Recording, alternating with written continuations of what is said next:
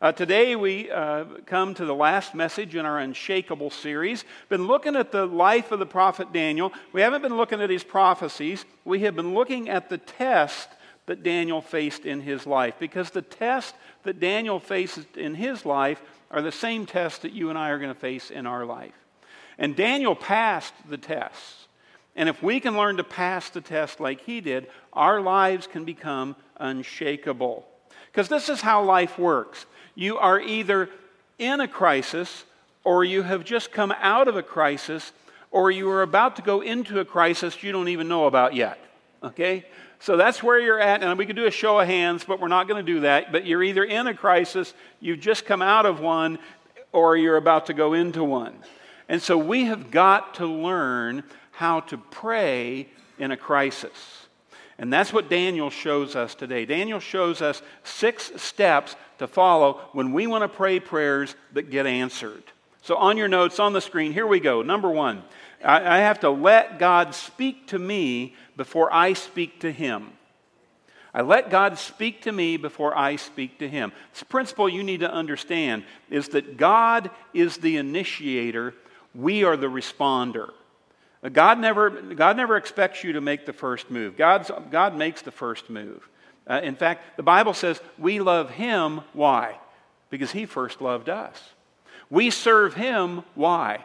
Because He served us by sending His Son to die for us. We give to Him. Why? Because He first gave to us. We wouldn't have anything to give Him if He hadn't given it to us first, because we got nothing on our own. And God will never ask you to do something that He hasn't already done for you. God doesn't ever say to you, hey, personally, I've never done this, but why don't you give it a shot and see how it goes? No, God is always the initiator. We are the responder. And that's true even with prayer.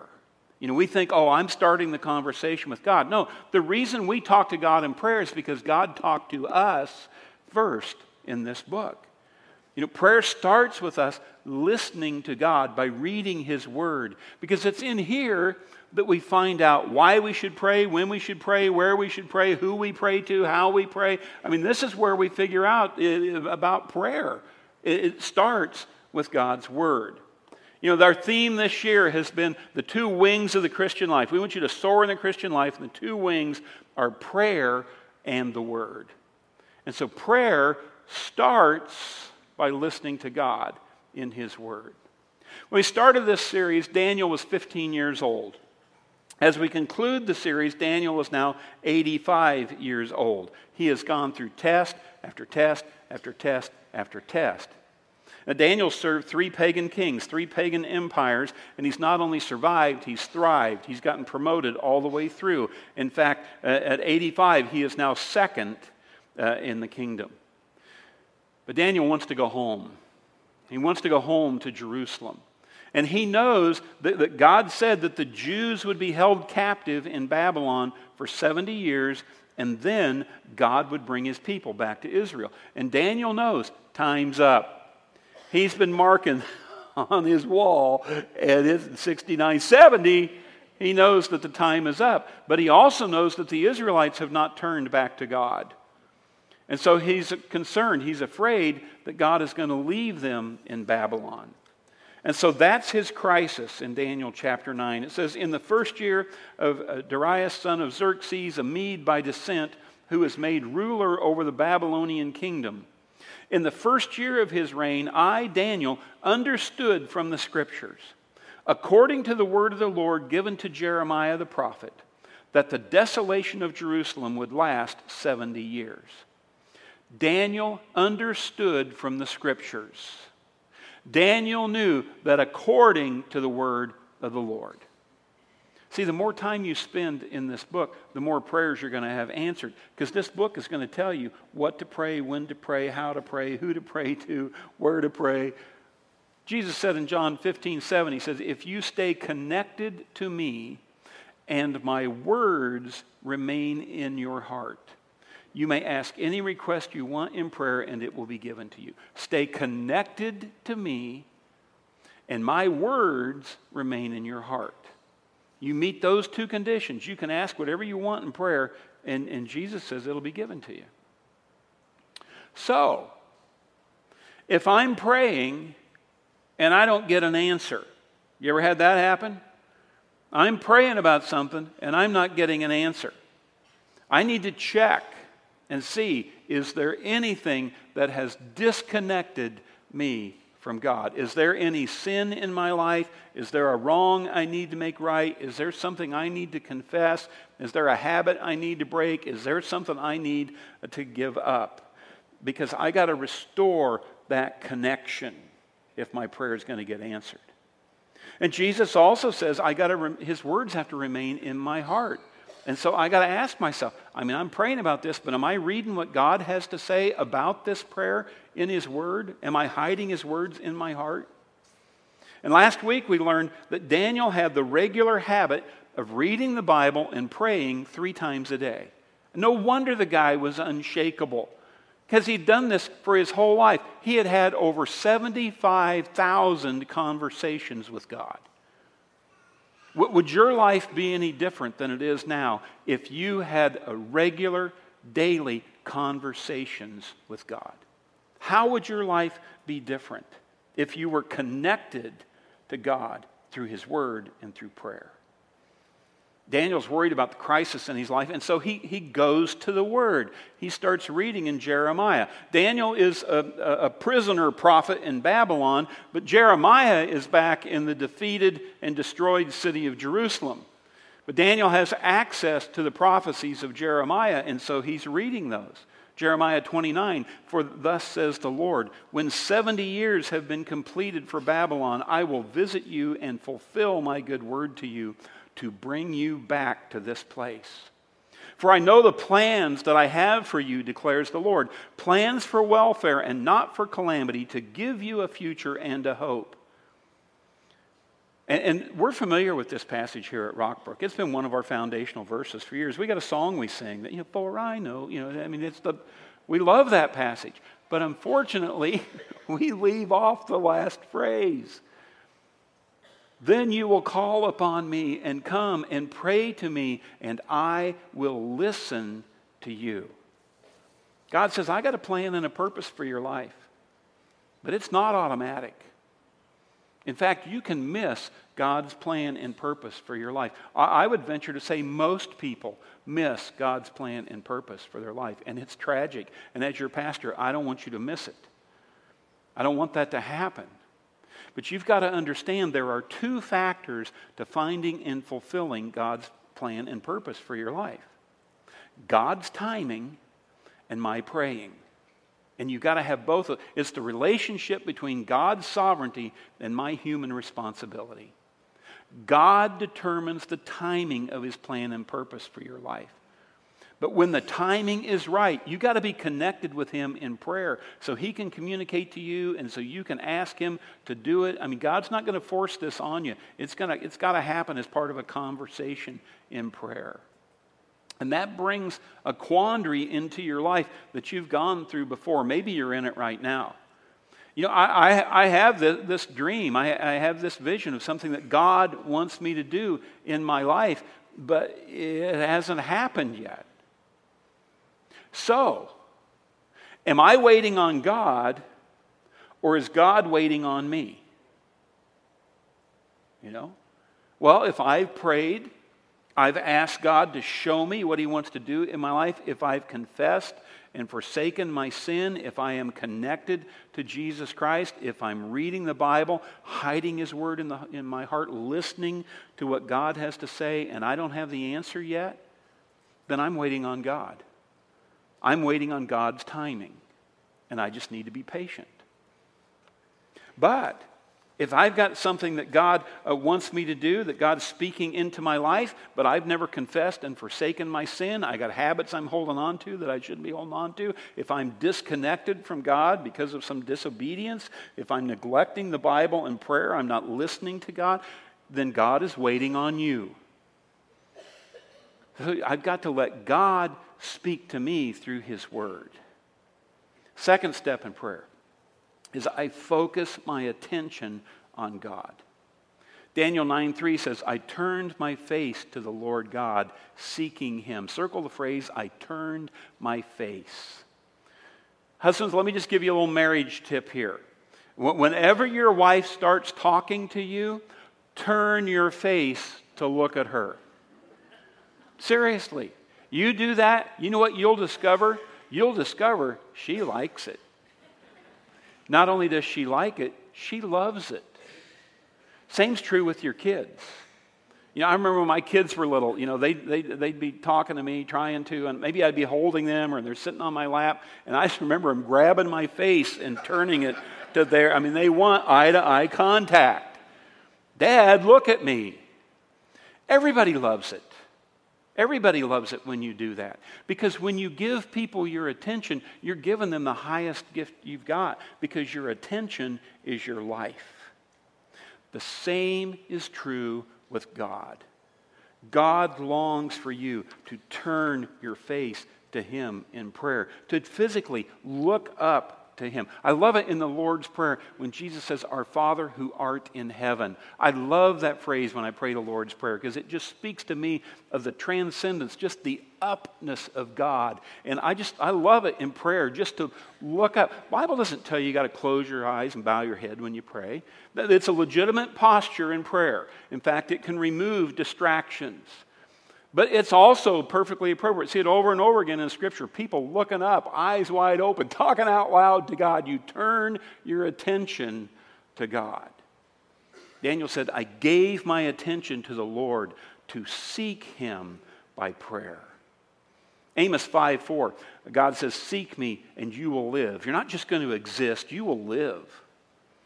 Proverbs 8:17, God says, "I love those who love me, and those who seek me will find me." If you can't find God, seek Him. But you got to seek Him the right way. Jeremiah 29:13, "You will find me when you seek me." How? With all your heart. Hebrews 11:6 says, God rewards those who earnestly seek Him. You want God to reward your business? Earnestly seek Him. You want God to reward your marriage? Earnestly seek Him. Want God's blessing on your kids? Earnestly seek Him. Jesus said, Luke 12:31, "Seek first God's kingdom before everything else, and all the other things you need will be given to you." And so I want you to ponder this. Maybe a lot of the pain you're in right now, the difficulties, the stress, the pressure, the trouble, maybe the stuff you're facing right now, you're facing it because you did not seek God. Maybe you didn't ask God before you got into that relationship. Maybe you didn't ask God before you acquired that debt. Maybe you didn't ask God before you took that job. You didn't seek His guidance, His wisdom, His permission. You just decided and went on and did it. And now when the decision blows up on you, it doesn't work out as planned, now you're praying for God to fix it. How many of our prayers are prayers where we're pleading with God to fix situations that He never wanted us in the first place? If we just would have sought His wisdom, His guidance, asked His permission, He would have spoken into our life and prevented us from that heartache. But what does God do when you don't seek Him? God doesn't barge in. No, God just backs off and says, "Okay, have it your way. Try that. See how it works for you. Get back with me." That's what happens in Hosea 5. You know, God says, "I will return to my place on high and wait until they acknowledge their offenses and feel their guilt and seek my face. Then in their troubles and distress, they will earnestly seek me, saying, 'Let us return to the Lord so that He may heal us.'" You know, that's a description of many of our lives. That's a description of our country and our culture. That's a description of the condition the world's in. We haven't sought God's plan and purpose. We haven't sought His wisdom, His guidance, or His permission. We just decided to do what we wanted to do, and now that we're in a mess, we're crying out, "God, help us." We're in distress in our lives, in our marriages, in our finances, in our world. I mean, could it be we could have avoided all of that if we would have sought God in the first place? But no, we just went ahead and made a decision. And now we have to return to the Lord. Never should have left him. We have to return to the Lord and ask him to heal us. Let me put it a more positive way for you. If you were to line out how you would like your life to be, if you were to paint a picture of how you would like your life to look in the days, year ahead, would it be worth the time to seek God to see how you ought to get there? Would it be worth seeking God's wisdom, guidance, even his permission about the steps it takes to fulfill that vision that you have? To even ask God, is that the vision you have for my life? You do it, it'll save you a lot of pain, discouragement, heartache. I got to focus my attention on God and seek him. Too often we think prayer is us bossing God around and telling him what he needs to do. Our prayers need to be asking God to guide and direct and tell us what to do. Third step in prayer. I express my desires with emotion. Have you learned that you can say the right words with the wrong emotion and people don't get it? You know, you can say all the right things, but if you got the wrong tone in your voice, they don't think you mean it. They think you mean something else. You know, God is an emotional God. The reason you have emotions is because you're made in the image and likeness of God. The Bible says God gets happy, God gets sad, God gets angry. The reason you can get sad, happy, and angry is because you're made in the image and likeness of God. God gets jealous when he sees us loving something other than him. That's why you get jealous, because you're made in the image and likeness of God. God gets frustrated when he sees us wandering off, going our own way, doing our own thing. It frustrates God. God is an emotional God. God doesn't just love you. God has deep, deep, passionate love for you. And God, when you pray, God wants you to express your deep emotion for him. Tone makes a difference when you ask, even when you're asking God. Your passionate, intense, it shows how much something means to you. And if you ask God for something and you're not passionate about it, God goes, so is this just a wish? Is it a whim? Or is this a cry of your heart? Which is it? Daniel says, so I turned to the Lord God and pleaded with him in prayer and petition. Pleading, praying, petitioning. That's asking with emotion. Message paraphrase says, I poured out my heart, bearing my soul to God. You ever pour out your heart to God? You ever bare your soul to God? God, I got to have your help in this business. God, I've got to have your help in this marriage. I got to have your help with this kid, or I don't know what I'm going to do. You pour out your heart. When's the last time you prayed like that? I can tell you when it was. It was when you were in pain, when you were in need, when you were in trouble. We don't pray like that when things are going great. But when things are going bad, you pour your heart out to God. Daniel is pleading, petitioning, pouring his heart out, bearing his soul to God. What's he pleading about? He says, God, I'm 85 years old. I've spent almost my entire life serving pagan kings in a foreign land. But I've kept my integrity. I did not deny my faith. But God, I want to go home. I want to go home. And Jeremiah had predicted that after 70 years of captivity, Babylon would fall, and then the people of God would start praying and pleading with God to go back home. Jeremiah 54, then my people will join together in tears. That's emotional praying. To seek the Lord. And they will ask the way to Jerusalem, and they will start back home again. To me, that's one of the most touching, most hopeful verses in the Bible. They have asked God, we're in tears, we're asking you, we don't even know how to get there. Will you show us the way home? That's a prayer we need to pray in our day. We have gotten so far off from where God wants us to be. We have gotten so disconnected from him, so distracted, so busy. We have wandered so far away. God, I need you to show me the way back home. It's emotional praying. You know, when my people join together in tears, I mean, you see the same stuff on TV I see. You read the same newspapers I read. You see what's going on in our nation, in the world. Is there anything about that breaks your heart? Do the things that break the heart of God break your heart? Not just so you can gripe or tweet about it. No, so you plead and you petition and you cry out to God. God, we need your help. Fourth key. So I got to demonstrate my seriousness. And Daniel mentions 3 ways that he signals his seriousness to God. And 2 of them are cultural. We don't do them anymore. But the third one is a spiritual discipline that we still practice today. Daniel says, I started fasting and went without food. To show my sadness, I put on rough clothes and sat in ashes. And nobody sits in sackcloth with ashes on their head today. Maybe we should. But we do still fast. Fasting is a spiritual discipline that people practice today. Jesus said there are some miracles that happen with prayer and fasting, not just prayer. Sometimes prayer alone is not enough. You've got to step up to the plate and you've got to demonstrate to God that you're serious about this request. And one of the ways you do that is through fasting. Moses fasted before he received the 10 Commandments. The nation of Israel fasted before they went into major battles.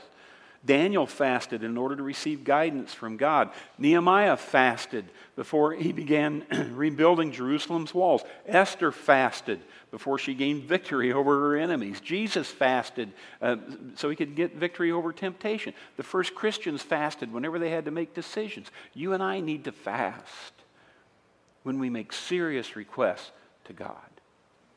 And it may be as simple as skipping breakfast or lunch and spending that time in prayer. It may be 2 or 3 days where you go without food, you keep yourself hydrated with water and juices, but you give up food, and you spend that time that you would have spent preparing and eating the food in prayer. It may be for an extended period, 21 or even 40. I've done 40-day fasts, where you eliminate certain things from your life to say, God, I'm really, really serious about this. God answers serious prayer. And fasting's a way to let God know that you're serious. 5th step. You want your prayer to get answered, you've got to thank God for his love and promises.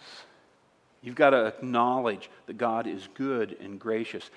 Daniel 9:4, I prayed to the Lord my God and confessed, Lord, the great and awesome God who keeps his covenant of love with those who love him and keep his commandments. God keeps his word. Verse 9, the Lord our God is merciful and forgiving, even though we have rebelled against him. You just got to tell God, God, I recognize it. We're rebellious, I'm unfaithful, I'm sinful, but you're faithful, you're righteous, you're gracious, you're merciful, you're good. 6th step, I humbly confess my sin. I admit my sin to God. And you may think, if I admit my sin to God, then he's going to know about it and he's going to punish me for it. Okay? God already knows about it. God already knows about all of your sins, even the ones you do in secret. God doesn't need you to confess it or admit it because he needs to know about it. He needs you to confess it and admit it because he needs to know that you agree with him that it's sin. Because he can't forgive you until you do that. God can't forgive you until you in agreement, you say with him, I'm calling this sin. Because if you're not in agreement with him on it, you're just rationalizing it, excusing it, hiding it. You're going to keep doing it. And God can't forgive you if that's your attitude. He can't help you overcome it until you confess it. Daniel says, we have sinned and done wrong. And then he gets very specific about their sins. You need to get specific when you confess your sin. It says, we've sinned and done wrong. We have been wicked and have rebelled. We have turned away from your commands and laws. We have not listened to your servants, the prophets, who spoke in your name to our kings, our princes, and our ancestors, and to all the people of the land. Lord, you are righteous. But this day we are covered with shame. The people of Judah and the inhabitants of Jerusalem and all Israel, both near and far, in all the countries where you have scattered us because of our unfaithfulness to you. We and our kings, our princes, and our ancestors are covered with shame. Lord, because we've sinned against you. We have brought disgrace and shame on ourselves because we've been unfaithful to you. This is true of all of us, including our kings, leaders, and parents. Daniel says, we're all to blame. This isn't a generational thing. He's 15 when all of this happened. He could have just pointed at previous generation and cursed them. No, he says, all of us. All of us. We paid no attention to you when you told us how to live. The clear teaching that came through your prophets. God, you told us what was right and wrong. You told us what was morally good and morally bad. We didn't listen. We just did whatever we wanted to do. And that behavior has consequences. Just as it is written in the law of Moses. God's word told them what was going to happen if they did this. All this disaster has come on us. Yet we have not sought the favor of the Lord our God by turning from our sins and giving attention to your truth. We're not listening to the word. The Lord our God did not hesitate to bring the disaster on us, for the Lord our God is righteous in everything he does, yet we have not obeyed him. And then Daniel sums up the dilemma in verse 16. He says, now all the other nations mock us. Any of that sound familiar? Daniel knows we don't deserve God's blessing. And he throws himself on the grace of God. Oh God, listen to me and hear my request. We do not ask because we deserve help, but because you are so merciful. We don't pray and ask God to help us because we're so worthy. We deserve his help. No, we don't deserve it. He just loves to give it. He's just merciful and gracious. He'll show you the way back home if you cry out to him. Here's God's response to Daniel. While I was speaking and praying, confessing my sin and the sin of my people Israel, and making my request to the Lord my God for his holy hill, that's the city of Jerusalem, while I was still in prayer, Gabriel, the man I'd seen in the earlier vision, and Gabriel is actually not a man, he's an archangel. He's the angel that came and spoke to Mary about Jesus' birth. Gabriel came to me in swift flight about the time of the evening sacrifice. He instructed me and said to me, Daniel, I have now come to give you insight and understanding. He says, I'm going to answer your prayer. I'm going to tell you what's going to happen. As soon as you began to pray, a word went out, which I have come to tell you, for you are highly esteemed. While Daniel's praying, God moves to answer his prayer because he prayed a prayer that gets answered. Now, this prayer that Daniel prayed, it's not unique to Daniel. We see this pattern of prayer throughout Scripture.